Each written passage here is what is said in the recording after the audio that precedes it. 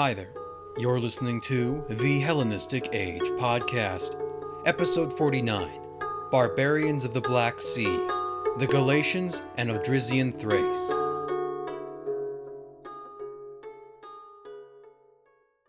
The term barbarian is often played fast and loose in the writings of the Greek and Roman authors, whether to simply designate persons or peoples of non-Greco-Roman origin, or, with a decidedly negative tilt, indicating inferiority in either a cultural or moral sense.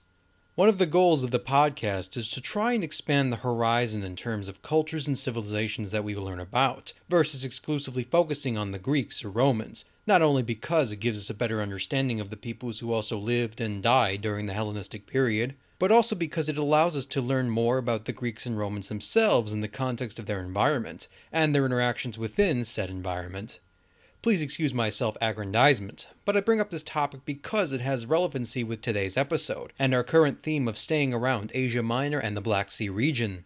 Though primarily dominated by Greek, Macedonian, and, as we saw in the last episode, Iranian rulers, Hellenistic Asia Minor was also home to two major groups that are almost exclusively labeled as barbarians within our sources. The first are a relatively new peoples on the scene known as the Galatians, but better understood as the descendants of the Celtic warbands that invaded Asia Minor in the early 3rd century, and settled the region known as Galatia in today's central Turkey. The second are the Thracians, a mountain people scattered across much of the northeastern Balkans, and of particular note is the Odrysian kingdom, which was the most powerful indigenous state to emerge in Thrace around the Hellenistic period. In this episode, we are going to split up our discussion into two parts, in order to learn about how each group managed to adapt themselves to the changing environment, along with their reactions to Hellenization and the accusations of barbarism by their Greco-Macedonian neighbors. As a heads up for those who haven't already listened, back in January of 2019 I did 2 episodes on the Celtic migrations into Greece and Asia Minor. Episode 20, which covered Celtic civilization and its history, and Episode 21, which was a narrative of the invasions proper. By virtue of this, I am not going to cover the events of 280 to 275 BC in much detail, and instead I wanted to go in depth about the Galatians who had established themselves by the 260s, so check those out, since this is essentially a sequel to those episodes. The chaos and instability brought about by the warfare between the successors of Alexander, along with vast amounts of circulated wealth from the Mediterranean and Asia, had proved irresistible to the Celtic warbands that bordered the Hellenistic world. Like a tsunami, they descended upon both Greece and Asia Minor, some as part of extended raiding parties, while others clearly bent upon migration and settlement. Exaggeration, misinformation, and memories of the invasion of Xerxes in the 5th century likely influenced the estimates of the manpower of these armies, but even when taking a conservative approach, it would number in the tens of thousands, as many of the warriors brought with them their families, retainers, and slaves in order to search for a new land to call their own. There was not much in the way of coordination between all of the Celtic tribes who made up this mass migration, as some would remain in the Greek peninsula and plunder the sacred temple of Delphi, or ravage Thrace, before finally being contained by the victories of Antigonus II Gonatas in 277. Thanks to the assistance of the Bithynian king Nicomedes, who looked to finish a dynastic dispute with Celtic arms, arrangements were made for some of the tribes to be brought into Asia Minor in 278, some 20,000 in total. The wealthy cities of the Anatolian coastline proved irresistible, and aggressive raiding and plundering soon followed suit, with some of the survivors committing suicide at the horrors inflicted upon them during their captivity with the Celts.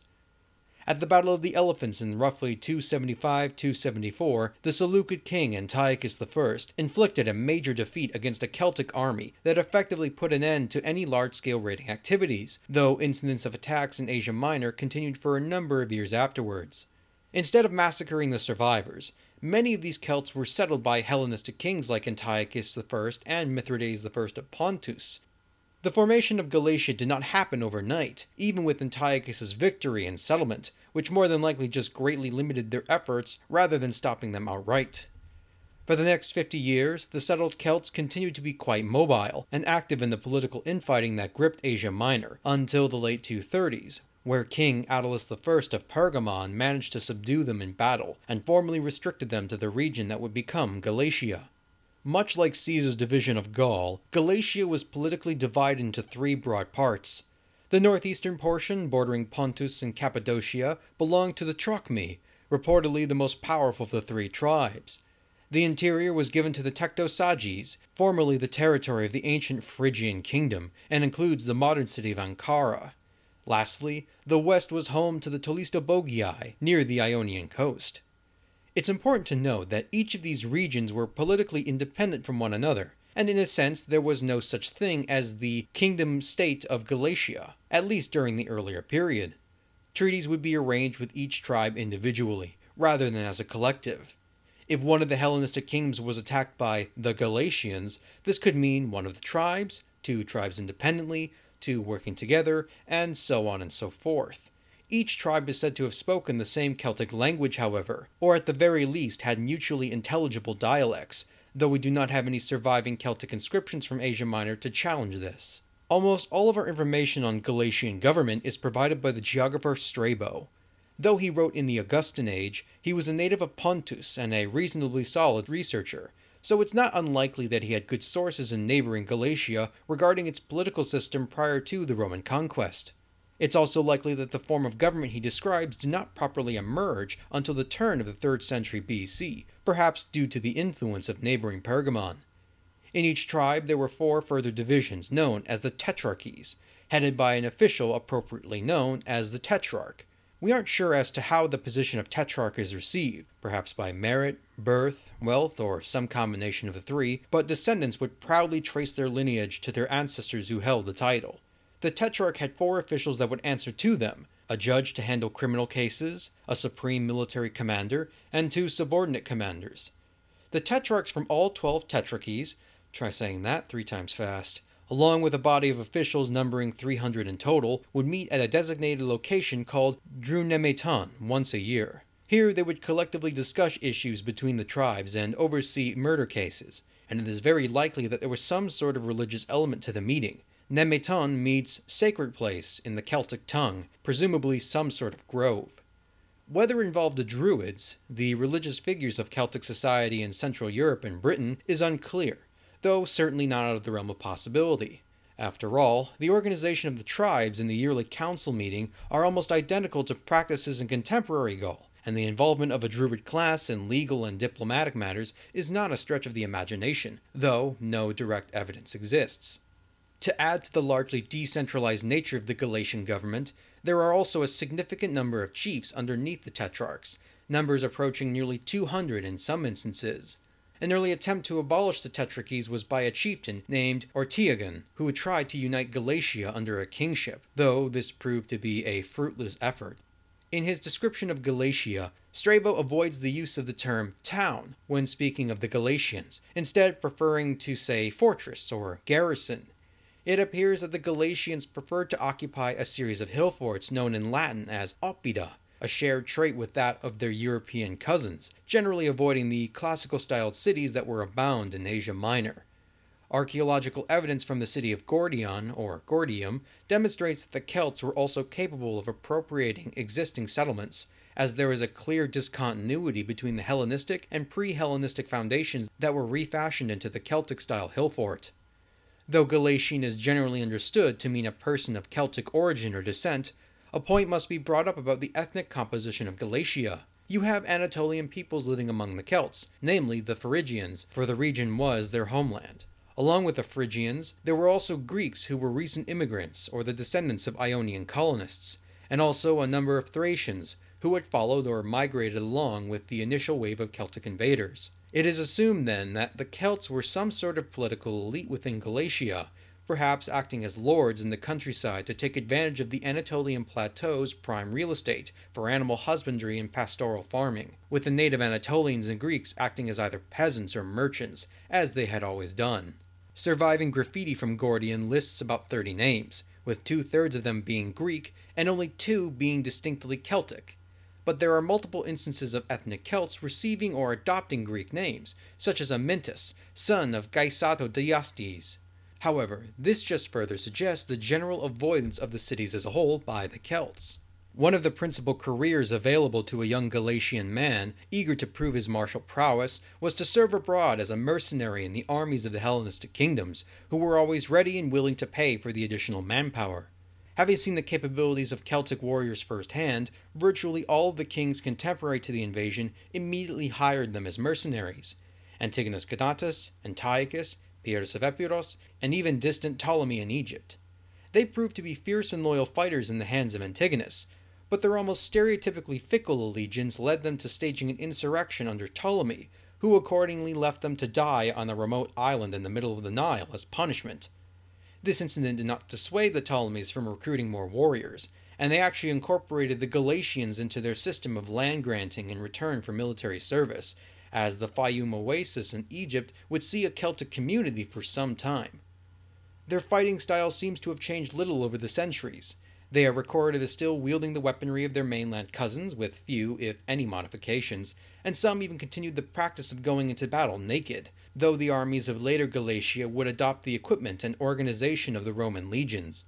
Mercenary work also provided a supply for one of the other great exports of Galatia, slaves, as the region was thought to have been an active slave market at least until the time of the 4th century AD. Galatian religion is relatively obscure, but we can safely assume that there was a blend of Celtic, Greek, and indigenous traditions. Like I mentioned earlier, there is no direct evidence for the existence of a dedicated Druidic class in Galatia, but one macabre religious tradition retained by the Galatians was human sacrifice, attested to both by the ancient authors, most notably by Diodorus, who recalls the wholesale sacrifice of Pergamese prisoners of war, and by archaeological evidence recovered from the city of Gordion dating to the period. A number of named Celts were priests and priestesses of the Anatolian mother goddess Cybele, or perhaps her Hellenized incarnation as Artemis. A turning point for Galatia came in 88 BC, when, during his wars with the Romans, the Pontic king Mithridates VI had several of the tetrarchs and chiefs allied with him executed on the grounds of treason, with only one out of a group of 60 managing to escape. This devastated the existing political structure of the tribes, and it inspired such fury in the Galatians that they collectively allied with the Romans instead, driving Mithridates out of the region under the leadership of a man named Deiotarus of the Tolistobolgiae. Deiotarus, with the blessings of Rome and Pompey the Great, would go on to be declared king in Galatia in 64 BC, and remain a staunch ally and one of the earliest proponents of Romanization, reforming the army in a similar manner to the legions. Following his death in 40 BC, the kingdom would pass to his nephew Amyntas, since Deiotarus was apparently prone to filicide, but, in time, it would be abolished by the Emperor Augustus, and formally incorporated into the Roman Empire as the province of Galatia in the year 25 BC. From the perspective of the Hellenistic kings and Greek city-states, the Galatians were the epitome of barbarian, untrustworthy, warlike, and oftentimes terrifying. In fairness, it is not hard to see why. Many of the surrounding states were required to pay a Galatian tax, used to either bribe the Galatians to not attack them, or to pay for the ransom of captured prisoners, those that weren't ritually sacrificed, mind you, and the reports of captives committing suicide following their release are grim. Their reputation for breaking treaties is not entirely warranted, though, since they seem to adhere to the same principles as the Hellenistic monarchs, follow the rules of the treaty until it expires following the death of its signing parties, and reopen hostilities. One only needs to look at the behaviors of the Seleucid and Ptolemaic kings during the Syrian wars to see a similar pattern. Galatia under Deiotarus was a steadfast ally of Rome, and Cicero openly called him a paragon of loyalty and a friend of the Senate in a speech on his behalf. This leads to the complex relationship between the Hellenistic kingdoms and the Galatians, since the former was more than willing to incorporate Celtic troops in their armies, or use them as pawns for their own political ends. Attalus of Pergamon imported the Igosages tribe from Europe in 218 to help recover his territories from the Seleucid Empire, and when they started to cause some trouble near the Bosporus, Prusius I of Bithynia had every last man, woman, and child massacred following his victory in the battle with the tribe. Victory over the Galatians was seen as the representation of civilization triumphing over barbarity, and the kings were quick to exploit it. Antiochus I received the title Soter, savior, for his defeat of the Tolistobolgiae tribe in the Battle of the Elephants, while Antigonus Gonatas was able to take the throne of Macedon for the same reason. Perhaps the most extravagant propagandist would be Attalus I, a theoretical subordinate to the Seleucid Empire who managed to bolster his claims of independent kingship by defeating the armies of Galatian mercenaries on 2 separate occasions. Indeed, Attalus and his descendants made sure to cultivate this image. The author Pausanias recalls an oracle allegedly predicting the rise of a bull-horned champion who would defeat the Galatians, explicitly naming Attalus in the process. The physical manifestation of Attalus's glory would be the Great Altar of Pergamon, an enormous monument placed in the sanctuary of Athena at Pergamon, of which only the base survives in its original form. However, I can almost guarantee that you might have seen one of the marble copies of the original sculptures that adorned the altar as individual pieces. The dying Gaul is a Galatian warrior, nude but for only his weaponry and signature gold torque necklace, stoically succumbing to his wounds. The other is the Ludovisi Gaul, a Galatian man in the act of committing suicide after killing his wife, presumably to prevent themselves from suffering a terrible fate at the hands of the Pergamese. I've included the images of each one in the episode notes on my website, and they're absolutely incredible works. It also leads us to question the intent of the sculptor and the commissioner. Did they purposefully give a sympathetic portrayal of the Galatians out of some sort of respect? Perhaps the term noble savage might be appropriate. Or is it a sobering reminder of how alien and brutal the values and ethics of the ancient world were that they would celebrate the lamentation of the defeated? I'd love to hear your thoughts on this. Yet, despite its dissolution and absorption, Celtic culture persisted in Galatia for centuries afterwards. The region remained an enclave for the Celtic language, based upon an observation by St. Jerome in the late 4th century AD.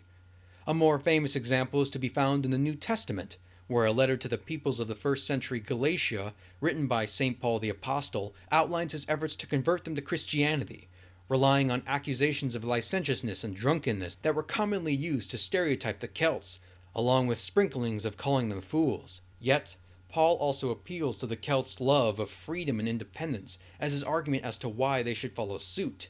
The story of the Galatians is one of cultural resilience, a diaspora of Celtic peoples far away from their homelands that managed to largely retain their identity despite being a minority population, in the face of both Hellenization and Romanization. A recent and accessible work on the Celtic invasions and the Galatians as a whole is The Galatians, Celtic Invaders of Greece and Asia Minor, written by John D. Granger and published by Pen and Sword Books, who gave me early access to a copy to help with my research for this episode, so special thanks to them, and the book should be released by the end of August of 2020. With the first half done, let's turn to the other group, as we'll be heading across the Bosporus back into Europe, and visit the lands of Thrace. Are you interested in ancient history and the occasional pun? If so, Ancient History Hound is for you. Hi, my name's Neil, and I'm the host of Ancient History Hound, a podcast which covers a range of topics across ancient Greece and Rome. Whether you're someone new to it all, or a seasoned veteran, I've got you covered. Find Ancient History Hound wherever you get your podcasts from. Alternatively, visit my website, ancientblogger.com, or find me on Twitter, @ancientblogger. Dotting the landscape of the Kazanlak Valley in central Bulgaria are hundreds of earthen mounds, an area affectionately referred to by Bulgarian archaeologists as the Valley of the Lords, the Balkans' answer to the Egyptians' own Valley of the Kings. Each of these earthen mounds, known as tumuli, are actually artificial constructs built over 2 millennia ago by the peoples of antiquity known as the Thracians, to act as tombs for the nobility and political elite of the various tribes that dwelt within the region historically known as Thrace. One particular tomb, unearthed in 2004, was loaded with many artifacts like weaponry, coins, and even the skeleton of a horse, reminiscent of the kurgans of the Scythians, and a magnificent bronze bust of a heavily bearded man with a striking gaze, still retaining his original artificial eyes and eyelashes. The person after whom the bust was modeled can almost certainly be identified as the same individual whose name repeatedly was inscribed on the coinage and treasures inside. Seuthes, more specifically Seuthes III, who ruled from approximately 330 to 295 BC, one of the last major kings of the Odrysian kingdom residing in eastern Thrace. Thrace in antiquity was a broad, densely populated region that encompassed the eastern Balkans to the European Bosporus, approximately modern Bulgaria, along with parts of Greece, Romania, and Turkey. The concept of a uniform Thracian peoples, or Thracian ethnicity, a label crafted largely by the Greeks themselves, has been under scrutiny thanks to the complex environment of the Balkans in antiquity, with peoples like the Illyrians, Paeonians, and Macedonians occupying a region of fluid borders and cultures. Herodotus describes the Thracians as the second most populous peoples in the world, but extremely fractious and politically divided into dozens of tribes. The most powerful of these tribes would be the mountainous Triballi, just north of Macedon, the Getae, bordering on the Eurasian steppe and western Black Sea coast, and the most relevant to our discussion, the Odrysian, who dwelled within the plains between the Haemus and Rhodope mountains on the Bosphorus. Virtually all of our written information on the Thracians comes from outside observers, for although the Thracians later adopted the Greek script for their own language, which is attested to by surviving inscriptions, they never wrote anything about themselves in neither Greek nor their native tongue. Some of our earliest mentions of Thrace come from the time of Homer, who lists them among the allies of the Trojans as mighty warriors and masterful metalworkers, which might be a perfect generalization for the Greek perception of the Thracian peoples as a whole. Herodotus visited the Black Sea while writing his histories in the 5th century, and more than likely observed the Thracians firsthand. He describes them as heavily tattooed, idealizing a life of warfare tempered by feasting and drinking, and actually makes reference to the great tumuli that were built to house the dead. The martial prowess of the Thracians made them attractive mercenaries to the Greeks and the Romans, usually employing them as light infantry in the form of peltasts, men armed with javelins and a crescent-shaped shield to screen their own line and harass the enemies. But the nobility were also able to provide effective cavalry. Their usefulness is most obviously demonstrated during the campaigns of Alexander the Great, as they took part in virtually every battle, and perhaps formed up to 1/5 of all of his non-Asian troops. A common article of clothing associated with the Thracians was the distinctive headwear known as the Phrygian hat, which can either be in the form of a felt cap or a metal helmet. A crude comparison would be to the hats worn by the Smurfs from the cartoon of the same name, but also a feature shared with the peoples of the steppe. Indeed, much of the Thracian image bears influences from a wide array of cultures. Wealthy Thracian noblemen have been found buried with Greek-styled armor and indigenous weaponry. Thracian metalwork, especially with silver, was of phenomenal quality, and their drinking goblets were highly prized items, as suggested by both Homer and the treasure hoards found in the tumuli. Images often depict hunting scenes and animals, reminiscent of the so-called animal style popular among the Scythians and other steppe nomads. From the Near East came silver and gold rhyton, drinking vessels in the shape of animal heads or Eastern motifs that were the legacy of Thrace's contact with the Persian Empire. The image of the Thracians was not always a particularly positive one. Diodorus refers to the Getae as living a bestial and barbarous existence, and Herodotus makes note of their licentiousness and petty squabbling. Political disunity was a common feature of Thracian society, and Herodotus even makes a comment saying that it would be the most powerful nation in the world if they ever got their act together. While the perception of your average Thracian by the Greeks was about as crude and warlike as you can get, the relationship between the Greeks and the upper nobility of Thrace was considerably different. The political elite had adopted Greek as their diplomatic language, and were quite involved with the affairs of the Greek colonies of the Black Sea by virtue of close contact. Athens was very interested in maintaining good relations with the Thracians, as they established several colonies in the Chersonese, and sought to keep the steady supply of grain and timber for ship construction flowing into the mother city. One famous Greek of at least partially Thracian descent was none other than the historian Thucydides, whose father Alorus was descended from Thracian royalty, partially the reason why Thucydides was able to own gold mines in the region and resided there following his exile in the Peloponnesian War. With his connections in Thrace, he is able to provide us a reasonable account of the political developments among the tribes at the time.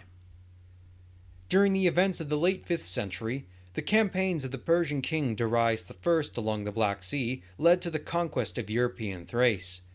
This occupation persisted for almost 40 years, before being driven out by both Greeks and Thracians sometime during the 470s or 460s.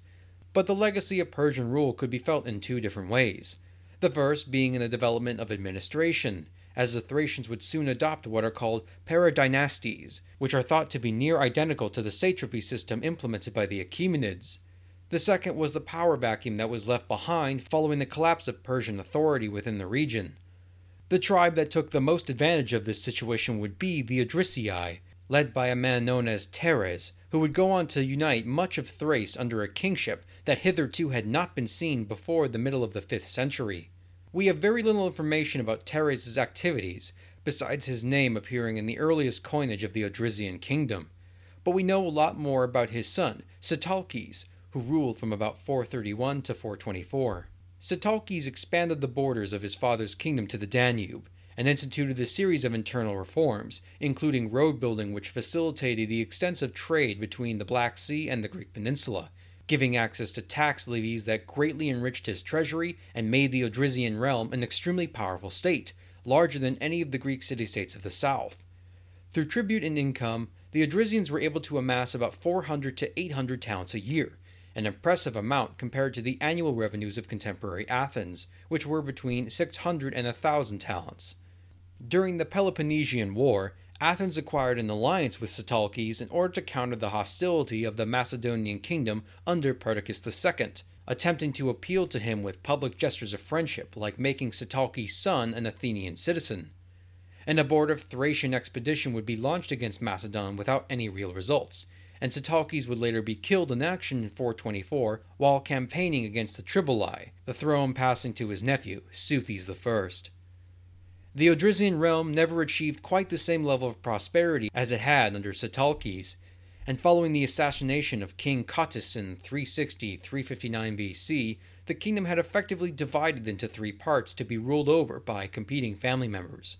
This was probably one of the worst times to plunge the kingdom into anarchy, because a new ruler had taken the throne in neighboring Macedon, namely Philip II. We covered Philip II and the rise of Macedon in a bonus episode in December of 2019, but suffice it to say that Philip was able to use diplomacy and warfare to restore the divided and weakened Macedonian kingdom into a superpower of the Balkans. Philip took advantage of the Odrysian division and proceeded to beat back each territory one by one, until about 341-340, when Philip overthrew the last Odrysian ruler, Chersobleptes, turning much of the former Odrysian kingdom into an administrative zone and home to several Macedonian settlements, such as Philippopolis. Despite the bleak outcome, this did not spell the end for the Odrysian kingdom. Thrace in general continued to be a headache for both Philip and his son Alexander, and following the death of the former in 336, the latter had to launch a campaign into the Balkans to pacify the Getae and Triboli tribes that were in revolt. Alexander would eventually make his journey into the heart of the Persian Empire, but in the meantime, one Thracian nobleman had been slowly building up a network to restore the Odrysian kingdom to its former glory, despite its Macedonian domination. His name was Seuthes III, a son of Chersobleptes, and although we don't have an exact date of his reign, we can reasonably say that it began before the year 330, probably acting as a dependent king or some sort of vassal to Philip and Alexander. Athenian inscriptions from 331 indicate that there was some sort of politicizing between the Odrysians and Athens. Perhaps Seuthes was trying to rekindle memories of the alliance with Sitalkes during the Peloponnesian War. The Athenians were always eager to undermine Macedonian power, and Thrace had already lost 2 Macedonian commanders in the region, one known as Memnon, who unsuccessfully led a revolt, likely with Seuthes' assistance, in 331, and the other was Zopyrion, who had died along with a large force while campaigning along the Black Sea. The revolt of Memnon inspired Seuthes to openly declare his own rebellion in 330, making his first confirmable appearance in the written record. We have almost no idea as to what happened in Thrace between 330 and Alexander's death in 323, but we can assume that Seuthes was acting independently, and is specifically referred to in the sources as the Thracian king. His first real test would come in 322, in the form of Lysimachus, Alexander's former bodyguard and the newly appointed satrap and soon-to-be king in Thrace.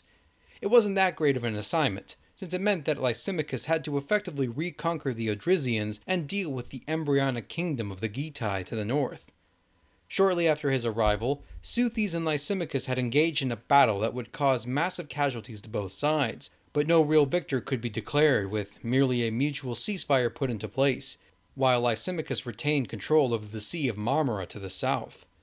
The Thracian king would make a further attempt to destabilize Lysimachus' authority by aiding a revolt of Pontic cities in 313, perhaps at the behest of Lysimachus' chief rival Antigonus Monophthalmos, and nearly stranded the Macedonian warlord in the territory of the hostile Getae and Scythians before being beaten back. The rebellion is the last event Seuthes is known to have been involved in during the Wars of the Diadochoi, and from this point on we lose his presence in the historical narrative. We have uncovered a fair amount of information about the changes that the kingdom was undergoing during the remainder of Seuthes' reign, primarily the archaeological record. The Odrysian king has been marked by many scholars to have been a man eagerly Hellenizing and emulating his contemporary Macedonian kings, both in presentation and in diplomatic affairs. This is a pattern that had already been emerging to some degree within the Odrysian royal family since at least its very inception. See my earlier comments about the adoption of Greek as an administrative language. Seuthes clearly wanted to be seen as a political equal to the Hellenistic kings that emerged following Alexander's death. His coinage was nearly identical in style to those minted by Philip and Alexander.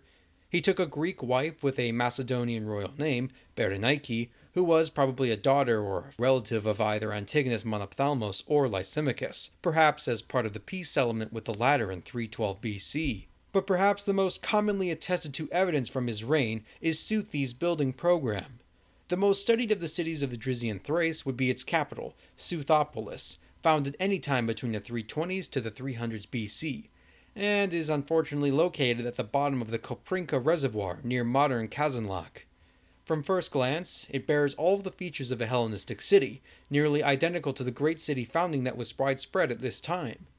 It was built upon a Hippodamian grid with defense systems popularized after Alexander, and bore the name of its founder, much like neighboring Lysimachia to the east. Seuthopolis, despite being heralded as the poster child of Seuthes' ambitious Hellenizing program, was not quite the Alexandria of Thrace that people have hoped for. The settlement is believed to have been able to house around 500 to 1,000 people at a time, as it only measures about 5 hectares in diameter and possesses no accommodations for the lower classes or rooms for workshops and crafting. What it did possess was strongly fortified walls and housing for the elite, both royal and non-royal, along with their retainers, and perhaps it should be seen as more of a blend of traditional Thracian political life with elements of Greek expression, rather than the wholesale transplant of a Hellenistic settlement. No other urban areas are comparable to Seuthopolis, and as such, it should be seen as an exception rather than a rule. Thracian and traditional Macedonian kingship bore very similar hallmarks, with the emphasis on hunting, feasting, and personal connections that bound the king to his subjects and lesser nobility. It's possible that Seuthes saw more of the similarities than differences, but need to further remove himself from the decidedly Thracian elements in order to be taken more seriously by his competitors. Despite his success in maintaining his independence, Seuthes' aim for a restored Odrysian kingdom was likely but a fleeting moment. We have garbled evidence for his death, though it transpired some time after 300, as a lengthy inscription from the period recovered from Seuthopolis indicates that Berenike and her 4 sons had assumed control of the Odrysian government, likely upon his death. Based upon numismatic evidence, it appears that control had rapidly decentralized, with several cities under independent dynasts minting their own currency throughout Thrace by 280. Without patronage and the backing of Odrysian wealth, which had never been as great as it was under Sitalkes, Seuthopolis would quickly fade into irrelevancy following its founder's demise, inhabited for perhaps a century at best, and Thrace would largely return to its traditional way of living and settlement. The question of whether there was even an Odrysian kingdom following Seuthes' death has been raised, though the name Odrysian appears a few times here and there within the sources, but it may be just as much a synonym for Thracian. In the 280s, Celtic invaders would swarm into Thrace, and cause significant havoc there before occupying much of Odrysian territory, founding the kingdom of Tylus in its stead. Whatever was left of the Odrysian royal family would become steadfast supporters and allies of the Romans, ruling as but a small client kingdom among other Thracian families well into the 1st century, before finally being absorbed as a Roman province under the reign of the Emperor Claudius in 46 AD. With that, we can conclude this week's show. Once again, I've provided a copy of the transcript in PDF format for this episode, which can be found in the podcast description or the episode notes on my website, but I also decided to add the show's bibliography in the PDF file as well for your convenience. As a brief outline of what's to come, episode 51 will be in the regular show format, and will be released a few weeks from now. But episode 50 will be released in the next few days, since it's going to be our celebratory Q&A episode. I've received a lot of interesting questions from listeners, ranging from podcasting in general to discussions on particular historical topics and hypotheticals, so I'm not sure how long it's going to be, but it should be pretty fun regardless. As per usual, thank you for all your support for the podcast, and if you like what you've heard, consider subscribing and leaving a review, or by following me on any of my social media accounts. So, until next time, you've been listening to the Hellenistic Age Podcast.